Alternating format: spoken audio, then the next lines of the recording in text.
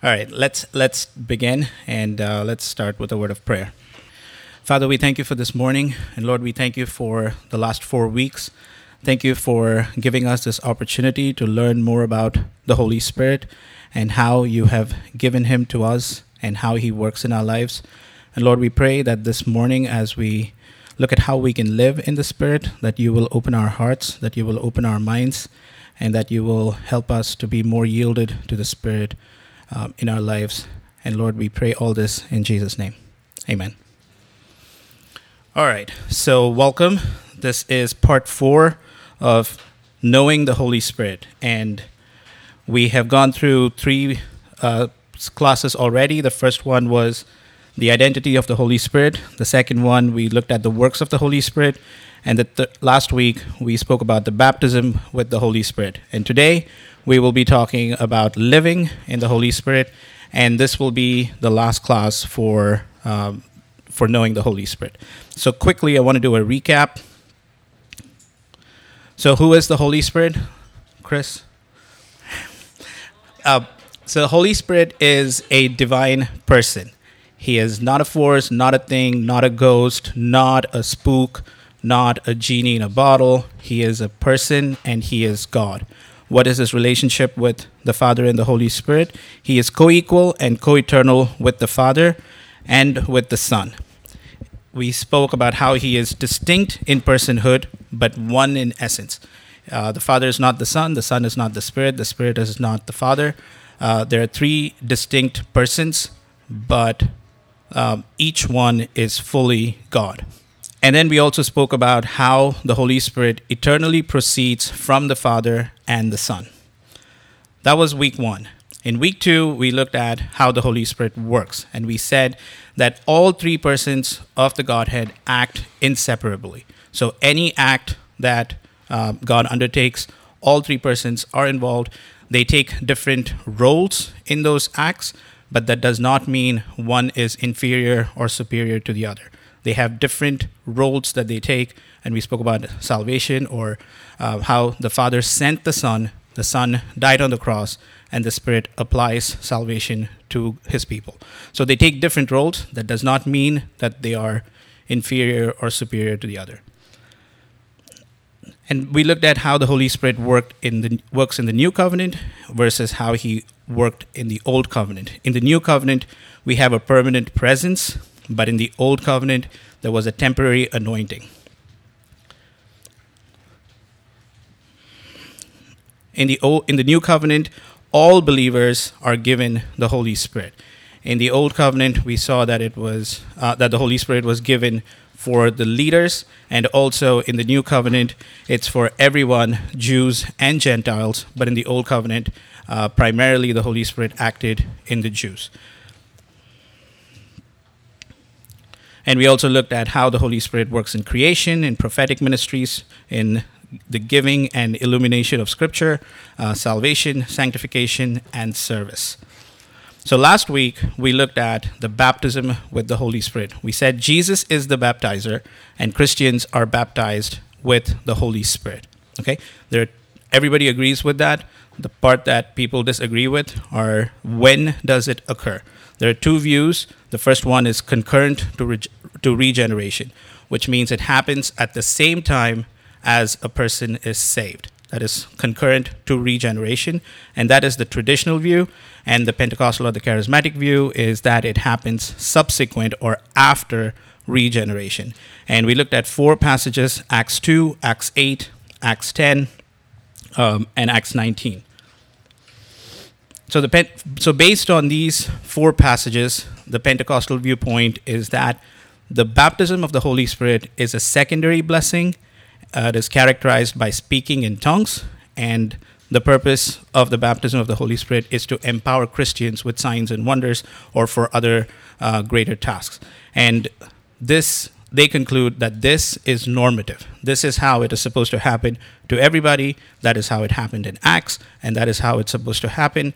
And all Christians are to experience that in the same way as it happened in Acts. And I added a quote over here, and this is from Rodman Williams. He was He served as a president of the Society for Pentecostal Studies. And in his Renewal Theology, which is a 3-volume series, which is basically his magnum opus, it's a systematic theology from a Pentecostal viewpoint. He says that salvation was deeply experiential. People repented and believed. Only when this occurred could the Holy Spirit be received, as in people repent and believe. This is going back to the Arminian view that they are able to repent and believe, and they need to repent and believe, and only after they have repented and believed in Jesus, after that, the Holy Spirit is given to them. Okay? And so it's basically after you're saved, after you have put your faith in Jesus. At a later time, it could be 2 seconds, it could be 2 years, it could be many years, it could be any number of amount of time, but after that is when you receive the Holy Spirit. Okay, but we looked at those 4 passages and we said that no, that's not the case. Acts 10 and Acts 19 was pretty simple, where we said that they received the Holy Spirit as they believed. While they were receiving the word, they believed the Holy Spirit suddenly fell on them. In Acts 2, we looked at the Jews, the apostles. They were in a transition period because the new covenant was not inaugurated yet. They had lived with Jesus, they had walked with Jesus, they had believed Jesus, but the new covenant had not been inaugurated. And at Pentecost, when the new covenant was inaugurated, everybody, the people in the upper room, they received the Holy Spirit. In Acts 8, the Samaritans, yes, it was after they believed, but it was an unusual occurrence, and Luke adds an explanatory cause to say why it was unusual. So this is what we looked at last week, and we also said that the gift of signs was given for every new group that came into the new covenant. It was to maintain the unity of the church, because if you remember Acts 11, the disciples are like basically yelling at Peter, how could you go to the Gentiles and how could you preach the gospel to them? And he's like, who am I to stop the Holy Spirit? He fell on them the same way as he fell on us. So the same event happened, and that was to give them a clear sign that they are also now included in the new covenant. Okay? And we said that the Holy Spirit is given for salvation. Without the Holy Spirit, nobody can be saved, and it is entry into the new covenant. Okay, so that was all the last 3 weeks. If you have any questions, if you missed any of those, there's a link at the bottom of page 2, and you can find materials over there. Raf.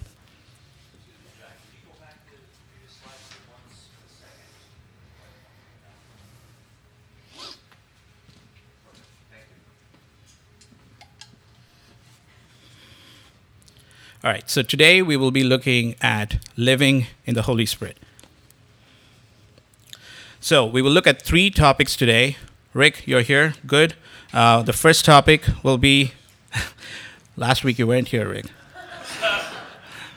The first topic will be blasphemy against the Holy Spirit. The second topic, gifts of the Holy Spirit. And the third topic will be filling of the Holy Spirit. Okay, so those are the 3 things that we will look at today. And after that, we will wrap it up. And as I mentioned, this is only a primer. It's an introduction. There is so much to learn about the Holy Spirit. People have written volumes and volumes about the Holy Spirit. And again, some of you have come and asked me, have you read this book? Have you read that book? No, I have not read every book.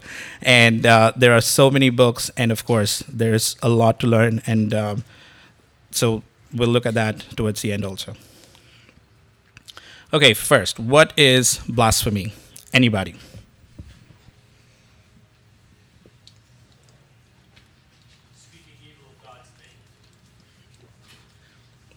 Speaking evil of God's name. Okay. Anybody else?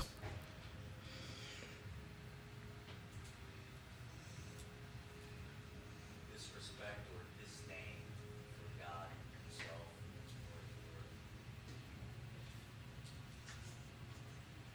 And receiving blessings and then like saying the devil helped me. Say that again, Chris.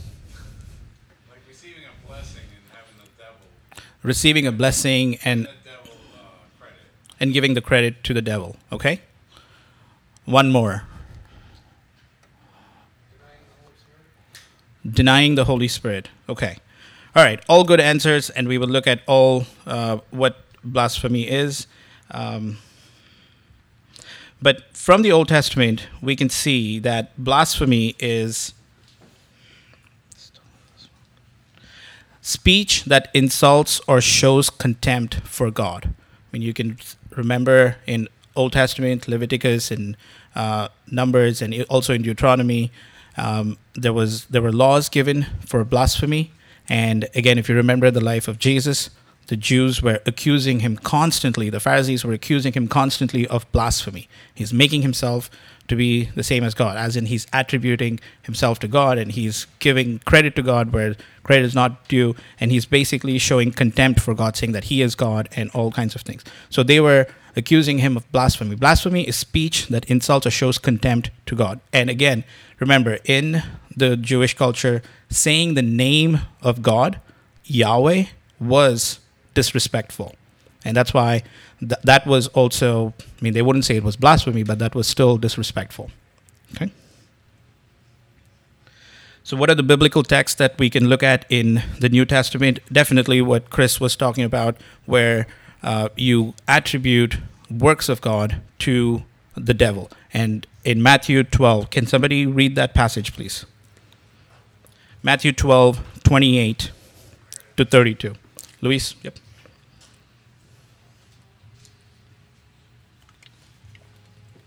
If I drive out demons by the Spirit of God, then the kingdom of God has come upon you.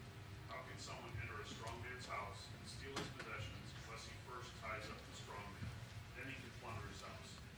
Anyone who is not with me is against me, and anyone who does not gather with me scatters. Therefore I tell you, people will be forgiven every sin and blasphemy, but the blasphemy against the Spirit will not be forgiven. The blasphemy against the Spirit will not be forgiven. So, again, everybody is Christians mainly who know about this verse are worried. It's like, have I committed the blasphemy against the Holy Spirit?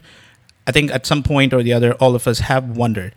But there is very different views about what the blasphemy against the Holy Spirit is. And in your notes, you can see that there are 4 different views. Theologians are conflicted about this. This is not something that's here. It's clear. There are many opinions and there are many views, and we will look at all 4 of them today. Okay, so the first view is the persistent unbelief. So this is where you're resisting the work of the Spirit in your life. It's failure to embrace salvation. You're just hardened. You don't want to believe. You've been shown the works of God. You've heard the gospel many times, but there is still persistent unbelief. So that is one view of what blasphemy against the Holy Spirit is. Okay.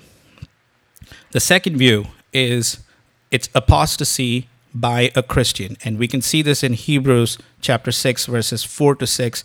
And in that passage, you can see that once a person has tasted the heavenly gift, once he has shared in the Holy Spirit, and then he falls away, there is no repentance for that person. Okay, so that is what we learned from Hebrews 6.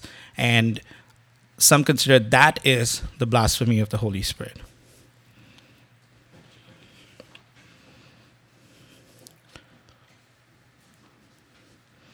View number 3, it's slander against the work of the Spirit. Again, this arises from unbelief, and this is exactly what was happening in Matthew 12 and Mark 3, and also in Luke 12, where the Pharisees were basically saying that Jesus was doing all these works, but he's doing them by the power of, if you're looking for handouts, they are at the back. Probably they're gone. I have one here.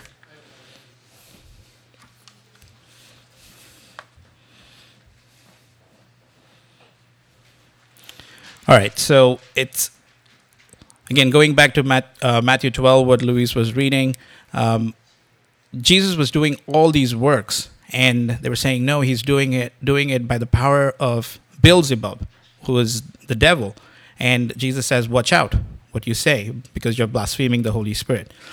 And the last view is that it's, again, slandering the works of Jesus, but it is specific to the works of Jesus, as in it does not apply today. Okay, so it happened at that time and it's not applicable anymore. So these are the four different views of what people have interpreted blasphemy against the Holy Spirit to be. Now, for us, I think we can eliminate a few of them just for application purpose. We can eliminate four because they say it's only for Jesus' earthly ministry, so it does not apply to us, so we don't have to worry about number four. Okay? So we can also not worry about number one. If you're a Christian here, and if you have believed in the name of Jesus, if you have put your faith in him, and if you're trusting him for your salvation, then you don't have to be worried about number one. Okay, so there is no unbelief. You have believed and you have received the Holy Spirit, and you're hopefully living in the Holy Spirit, as we will look later. So you don't have to worry about number one and number four. So you're left with two interpretations. The second one, apostasy by a Christian. It is a very real thing, and we have heard of many many people, pastors, who have walked away from the faith after serving for so many years. We've had people in our church who have done that. So this is a very real thing, and what we will look at is how we can avoid that. Okay, later on, down in probably when we talk about living in the Spirit. And again, the third one is same thing. It was very similar to, it can happen today as well, where you're looking at what God is doing, but attributing that to the devil. And again, that arises from unbelief. But again, if you're a believing Christian, and that probably does not apply to you. So giving an overall summary, right? A lot of theologians, a lot of people believe that this is not something that a Christian can do. Blaspheming the Holy Spirit is not something a Christian can do. And I will add a small twist to it towards the end. So hold tight. Any questions? Yeah, Bina?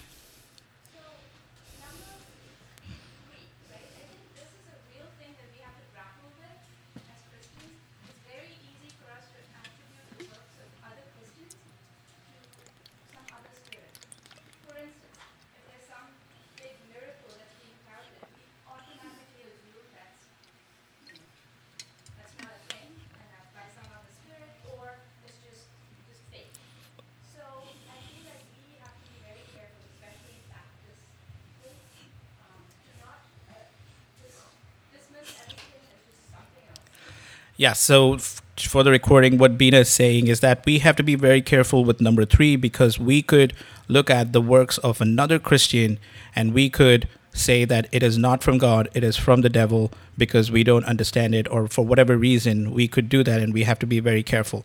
So yes, that is very true, and we will look at that when we talk about living in the Spirit. Any other questions, comments? All of you are so quiet today. I am convicted of that. Say that again, Dale. I have been convicted of that in the past. It's like you know, you see people fall away from like faith or whatever, and like some people say that it's amazing things, and you're like, low key, you're like, but Yeah. no, I relate. So. Yeah, I know Dale saying that he was convicted of that. Sorry, Dale, I had to put that in the recording.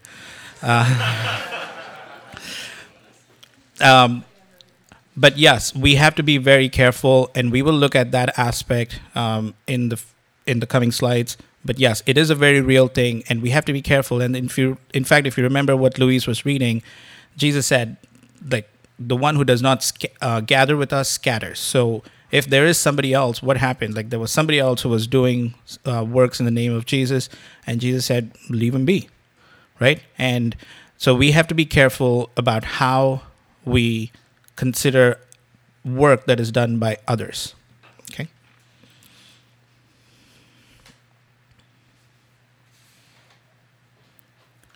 Okay, that was the last slide for blaspheming the Holy Spirit. Any questions before we move to the gifts? Rick, I was waiting for that, Rick. Yeah, well, I just realized you're going to move on to blasphemy of the Holy the way it's presented, it seems that blasphemy of the Holy Spirit is a single solitary act that you can commit by uttering a phrase one time and you're toast.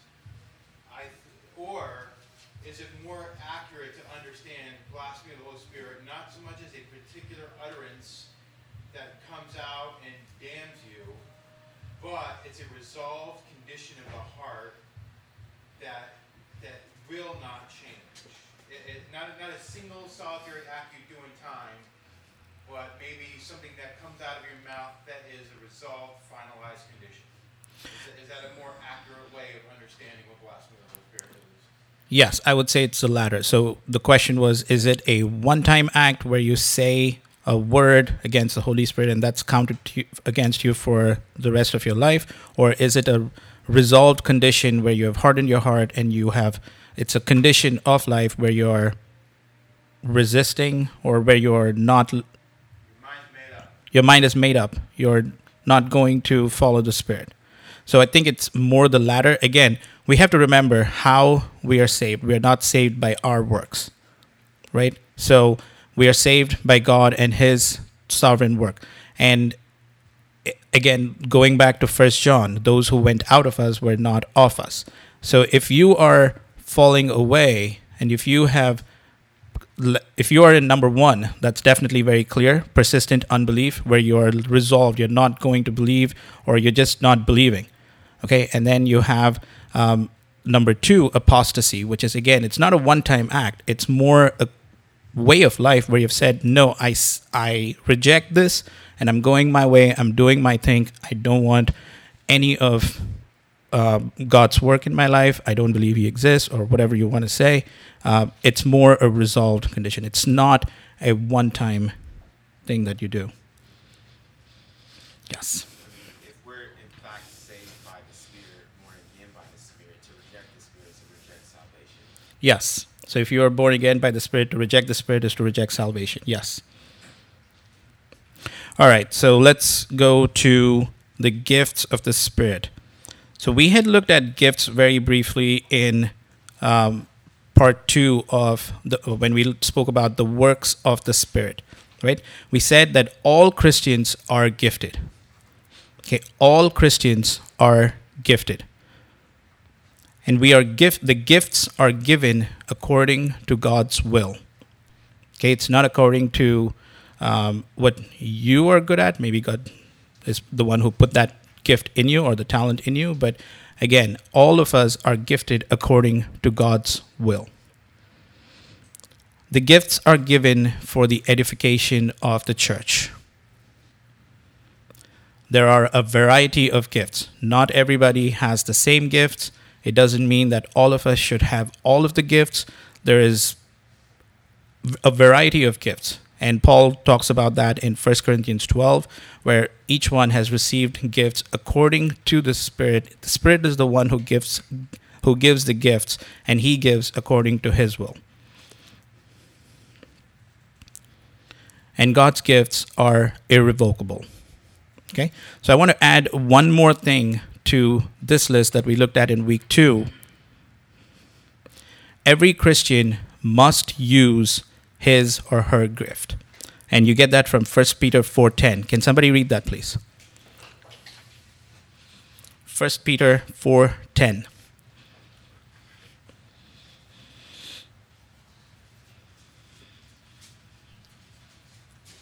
As each has received a gift, use it to serve one another as good stewards of God's varied grace. As each has received the gift, use it to serve one another. Okay, we are called to use the gifts that God has given. Remember the parable of the talents, where one person was given 10, the other person was given 5, and the last person was given 1. The person who was given 1 talent went and buried it. And then when the master came, he was rebuked and he was cast away. Okay, so all of us have been given gifts. And as we looked at last week, there are no super Christians. All of us are Christians, and we've all been given gifts, and we have to use our gifts for the edification of the church. Yes, Amy. John, how do you discover your gifts? through. The question is, how do you discover your gifts?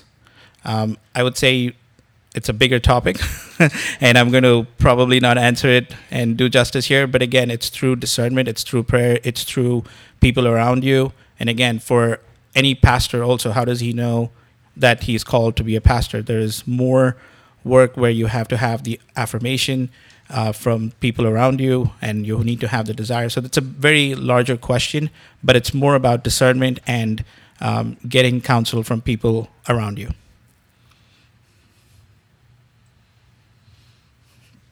All right, so this part I think everybody is good with. There are no concerns, no issues. All Christians agree with this part.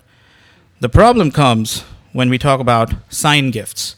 And sign gifts are the ones where you do miracles and wonders, the gift of tongues, word of knowledge, interpretation of tongues, and prophecy, and those things. There are two views. The first one is cessationism. So cessationism means those gifts, the sign gifts, have ceased, they have stopped, they have ended. And these are the verses that are used to justify or to substantiate that from the Bible. And what that means is those particular gifts, tongues, prophecy, healing, all of those, were restricted to the apostles, and they were given to establish apostolic authority, as in to establish, like when you have people and you can see Paul when he goes and people are like, why should we believe you? And then there are signs and wonders, and they see the signs and wonders, and then they believe, and then they even think that they're Zeus and some of the Greek gods come down and they go and try to make them, like crown them and things like that. They're like, no, we're just men. But God was working through them, and especially in Hebrews 2, 3, and 4, go back and read that. It says that the word was confirmed by the signs and wonders. So the signs and wonders were given to establish the apostolic authority, and now we have the apostolic authority in the Bible, and that is already established. So once that is already established, we don't need these signs and gifts anymore. They have ceased, and they're not for today. So that is the cessationist view. The second view is called continuationism, which says that those gifts are still continuing. It was not given only to the apostles. It was not restricted only to the apostles, but it is for all Christians. And the verses that are used are 1 Corinthians 1:7 and Galatians 3:5. Again, you can go back and read it. And these gifts, they will say, are given for the edification of the church, for the growth of the church, for the building up of the church, to go from immaturity to maturity. Okay? So these are the two views. And again, I want to make a disclaimer here that Grace Harbor does not include this as part of their statement of belief. Okay, this is not something that we will divide over. This is not something that Grace Harbor considers as a central gospel issue. If you look at our statement of belief, we acknowledge that everybody is gifted, but with respect to cessationism and continuationism, there is no official statement. I know that there are people here who have different views. There are people in our church who have different views, and that's okay. Okay? But the goal is we all use our gifts. Any questions?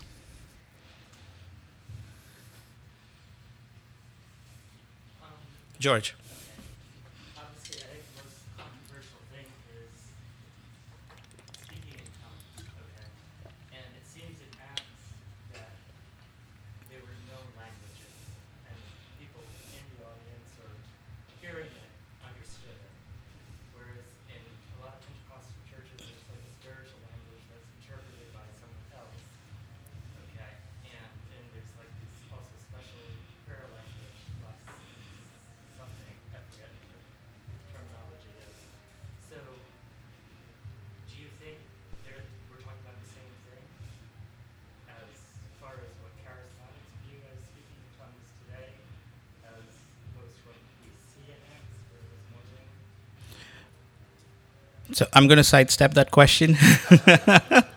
The question was the tongues that you see in Acts. It was a specific language, but then there is also what we see today. It's a prayer language.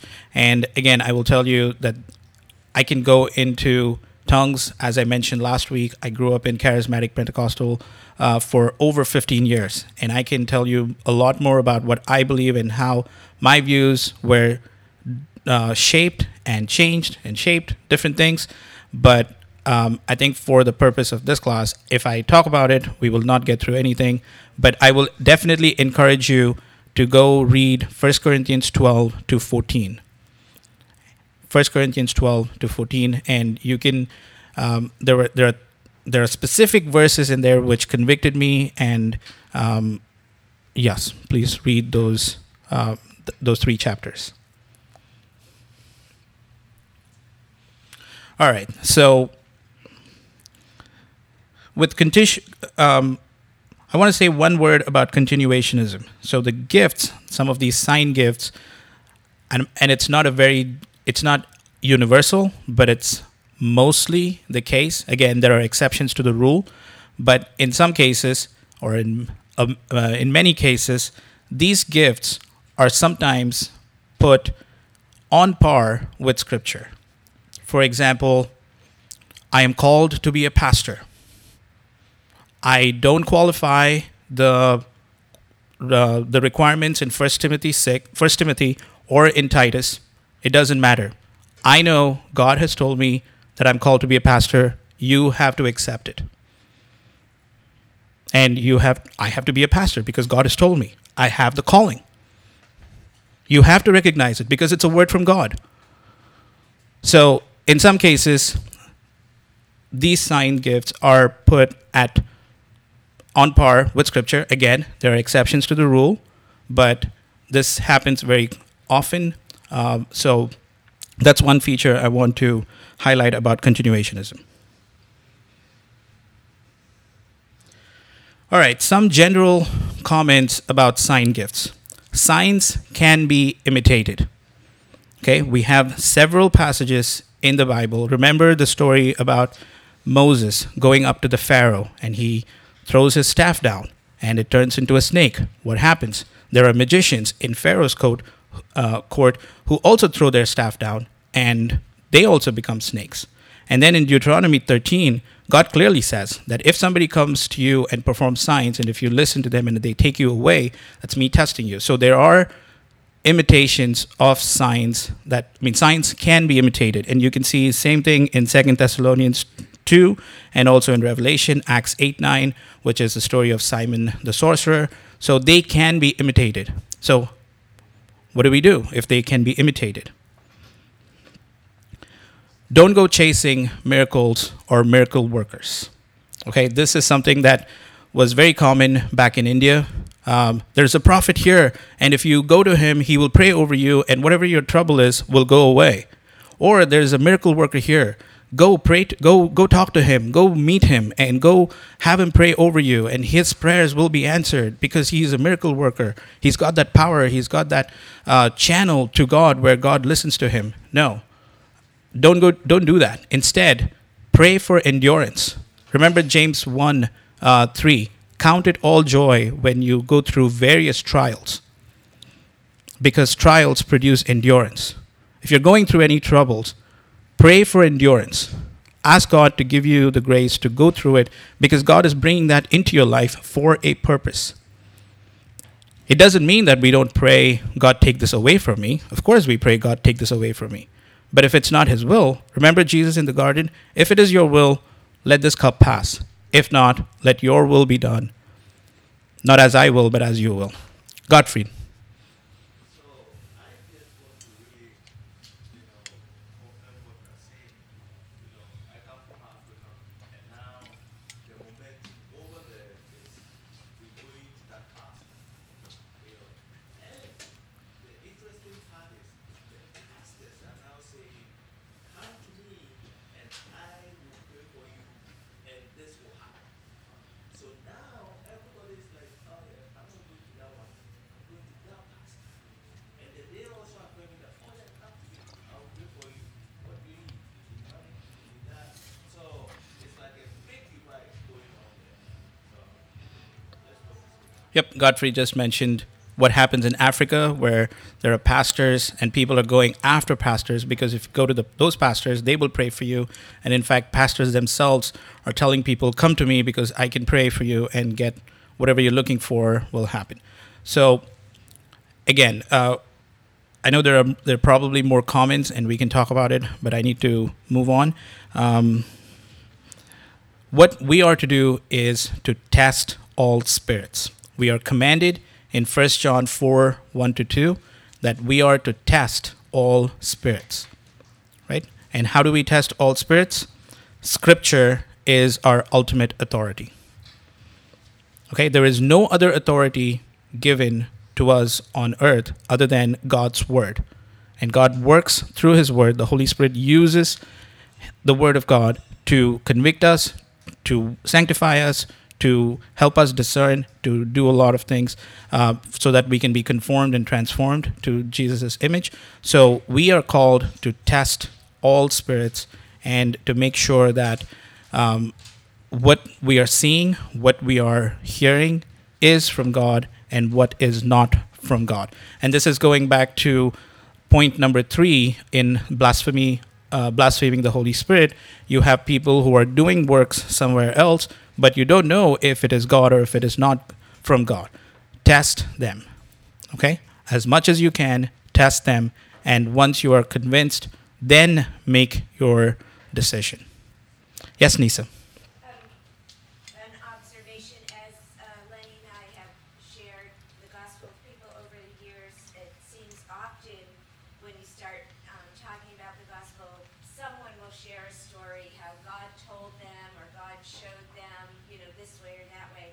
And sometimes it can be hard to know what to say, but I know it doesn't seem any point to argue what the person thinks God said or didn't say, but to always point people back, yes, but generally God is going to speak to you through his word, and just point people back to the word.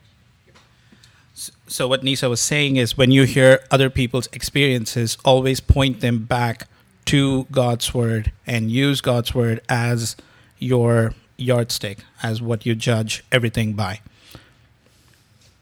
Kevin has something to say. Yeah, a couple of things on this that I think is helpful as we wrestle with this ourselves and with other people. First is there's another way to get at trying to figure out what to do with these gifts, because they're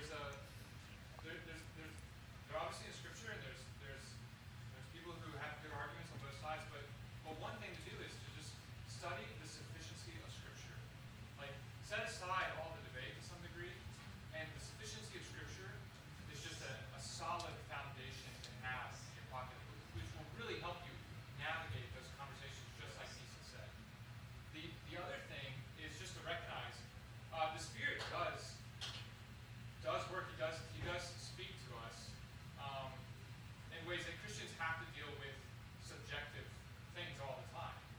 Right? I think one way, though, that we can to use 1 John 4, 1 through 2 is we have to, again, test what we believe God is saying to us.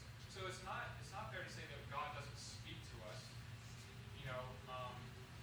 individually or apart from Scripture. But when he does, we have to be able to test it. And then we come back to the sufficiency of Scripture. So, yeah, I don't want to I'm just saying that so that we recognize the tension with some of the subjectivity that we experience as Christians in this world. Yep, for the recording, Kevin pointed 2 things. First is ground yourself in the doctrine of sufficiency of Scripture. That is our authority. And the second is the Spirit works in different ways, and we are to test all spirits. And we have to recognize that there is some amount of subjectivity, but once we are grounded in the sufficiency of Scripture, that will help us to know what is from God and what is not from God. All right, so that is all about sign gifts, and I'm moving on because I have about 5 minutes. Filling of the Holy Spirit, our last topic today. So this command comes directly from Ephesians 5:18. And Paul says, be filled with the Holy Spirit. And we're going to look at what exactly that means and how that applies to us as Christians. So the first thing to note, a little bit of grammar. It is an imperative. It is a command. Paul's telling us, be filled with the Holy Spirit. Second point, it is a continuous tense verb. It's not a one-time event. It is continuous. Be continuously filled with the Spirit. And the third point is that it is a passive verb. Okay, it's passive verb as in it's being done to you. Okay, you are being filled. Okay, so it's a command, it's a continuous action, and it is a passive verb. It's being done to you. So what does that mean for us? It is a command that calls for us to be receptive to the Holy Spirit in our lives. And that means that we respond by yielding to the Spirit. And we will look at what that means in the next slide. But again, it is a command where we receive the Holy Spirit. We are receptive to the Holy Spirit. We are receptive to the Holy Spirit. We have been given the Holy Spirit. The Holy Spirit lives in us. Every New Covenant Christian has the Holy Spirit living in them. And we have to be more and more yielded to the Holy Spirit. So what does that look like? We have to remove the things that prevent us from yielding to the Holy Spirit. Again, going back to being an engineer, you minimize your negatives, you maximize your positives. Your flesh is definitely a negative when it comes to yielding to the Spirit, the desires of your flesh. And you can go back and read Galatians 5:16-21, where he says, do not walk by the flesh. And he lists out so many things that are the deeds of the flesh. We have to resist those. And Romans 8:13, by the Spirit, put to death the deeds of the flesh. John Owen wrote a book. It's called The Mortification of Sin. And the whole book is based on this one verse, Romans 8:13. By the Spirit, put to death the deeds of the flesh. Okay, so we have to get rid of the things that are preventing us, our desires, our fleshly desires. And again, I can go into examples. You know you're supposed to read the Bible, but no, I just want to sit on the couch and watch TV. No, you're supposed to go read the Bible. Put to death the desire of your flesh. Go read your Bible. And that brings me to the second point, practice spiritual disciplines. Go read your Bible, pray, meet with people, come to church, and fast. Do everything that will maximize the positives. These are the positives. Minimize the negatives and maximize the positives.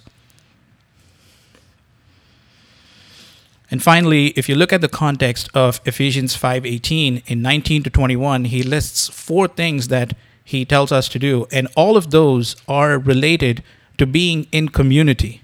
Be part of a body of believers. Okay? Be part of a body of believers. He talks about community. He talks about worship. He talks about thanksgiving. And he talks about love for others. Submitting to others, yes. So again, how do we live in the Spirit? How do we walk in the Spirit? That's the language that Paul uses in Galatians 5. If you live by the Spirit, then walk in the Spirit. Okay? Walking in the Spirit means you are yielded to the Spirit. You are receptive to what the Spirit who is living in you is asking you to do, or is telling you to do, or is prompting you to do.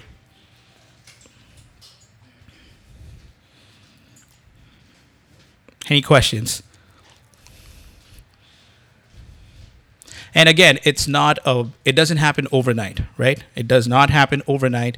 It is a process. Sanctification is a process, and the Spirit works in us every day, little by little, and takes away the negatives and maximizes the positives. But we are also working with the Spirit in our sanctification, and we are doing our spiritual disciplines. We are not doing things that we're not supposed to do, and we're doing the things that we're supposed to do as commanded by the Word of God. And that helps us to walk by the Spirit. And finally, we must produce fruit. John 15, where Jesus talks about He is the vine and we are the branches, we have to produce fruit. Galatians 5:22 to 24. Raf, LJPP, KGFGS. Okay, the nine gifts of nine fruit of the Spirit: love, joy, peace, patience, kindness, gentleness, goodness, self-control. Okay, go back and look at that in Galatians 5:22 to 24. Producing fruit is our evidence of walking in the Spirit. Okay, think about John 15. Every branch that does not produce fruit will be cut away, but every branch that does produce fruit will be pruned so that it produces more fruit. Walking, when we are walking in the Spirit, it will be evident. It will be evident to people, right? It's like something's different about this guy.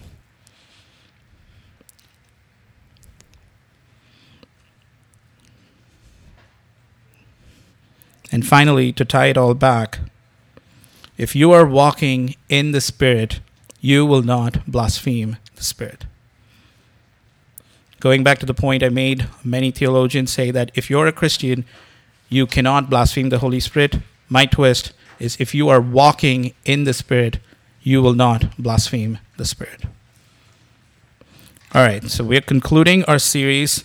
And again, as I said, learn more. There is so much about the Holy Spirit. The Holy Spirit lives in us. He is the seal that God has given us as assurance of our salvation, and He works in and through us to make us more and more like Jesus. So let's learn more about who the Holy Spirit is, and also let us have a balanced view of the Holy Spirit in our lives. Let's live by the Spirit, and let's delight in the Holy Spirit. Any final comments?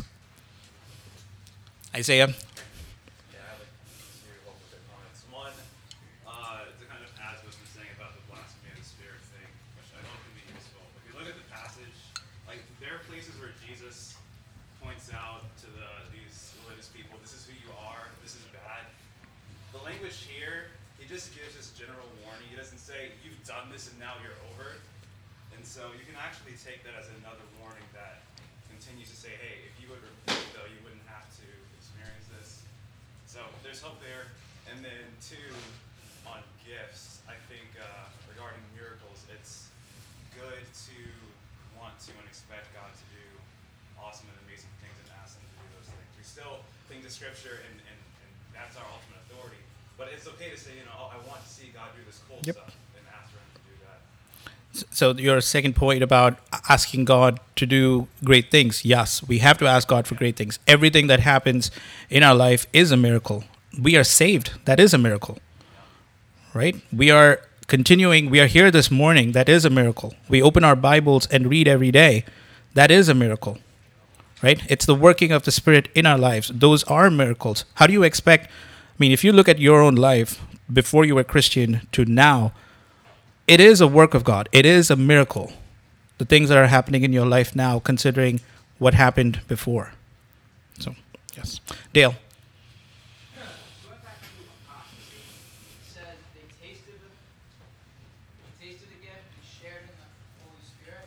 Would it be safe to say that they weren't part of the Holy Spirit, or the Holy Spirit wasn't truly in them, and they did fall away afterwards? So they tasted the Holy Spirit. They shared in the Holy Spirit, as in they were partakers of the everything that the Holy Spirit was doing in that particular community. Again, only God knows people's hearts, so I cannot comment on that. But again, from the verse, what it says is that they were among us, that they were taking part in everything that the Spirit was doing, but then they fell away.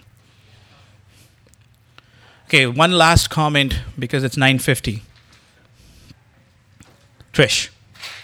I was just thinking through this whole thing when we were looking at the filling of the Holy Spirit, imperatives, is it continuous, it's passive, and we need to respond and do things. But I think the thing is, too, we also need to be willing to confess when we are not. Yes. And I think God uses the gifts of the Holy Spirit in others, especially in the church of believers, to point out in